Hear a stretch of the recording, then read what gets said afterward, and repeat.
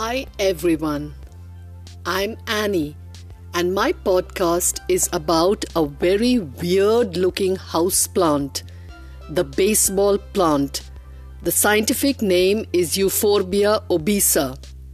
It basically comes from South Africa, especially the Cape Province.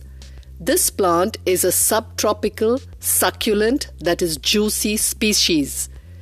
This houseplant is shaped like a ball, a baseball. Hence, it is called baseball plant. It's interesting to note that this plant stores water for drought times, so it doesn't need much watering. If grown at home, the plant is green in color and has lighter or darker horizontal stripes on it. The pod of these plants contain only 2 to 3 seeds. The plant only develops inflorescences, and the male and female flowers occur on different plants. They contain a white, milky sap that can cause skin irritation. When fully grown, it could reach a height of up to 8 inches. This plant sure looks like a cactus, but wait, there is a difference.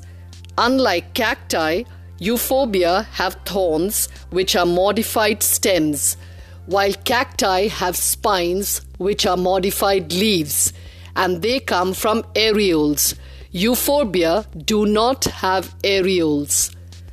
We can grow these plants by sowing seeds during the spring or summer months in a sandy, well-drained soil in a sunny and warm area.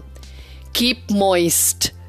This plant was near extinction as collectors and plant exporters were indiscriminately harvesting them. They are now protected by national and international legislation. These plants are now being cultivated in botanical gardens and horticulturists. Well, thanks for listening. I'm Annie and I'll soon be back with another episode of Hear It From Annie.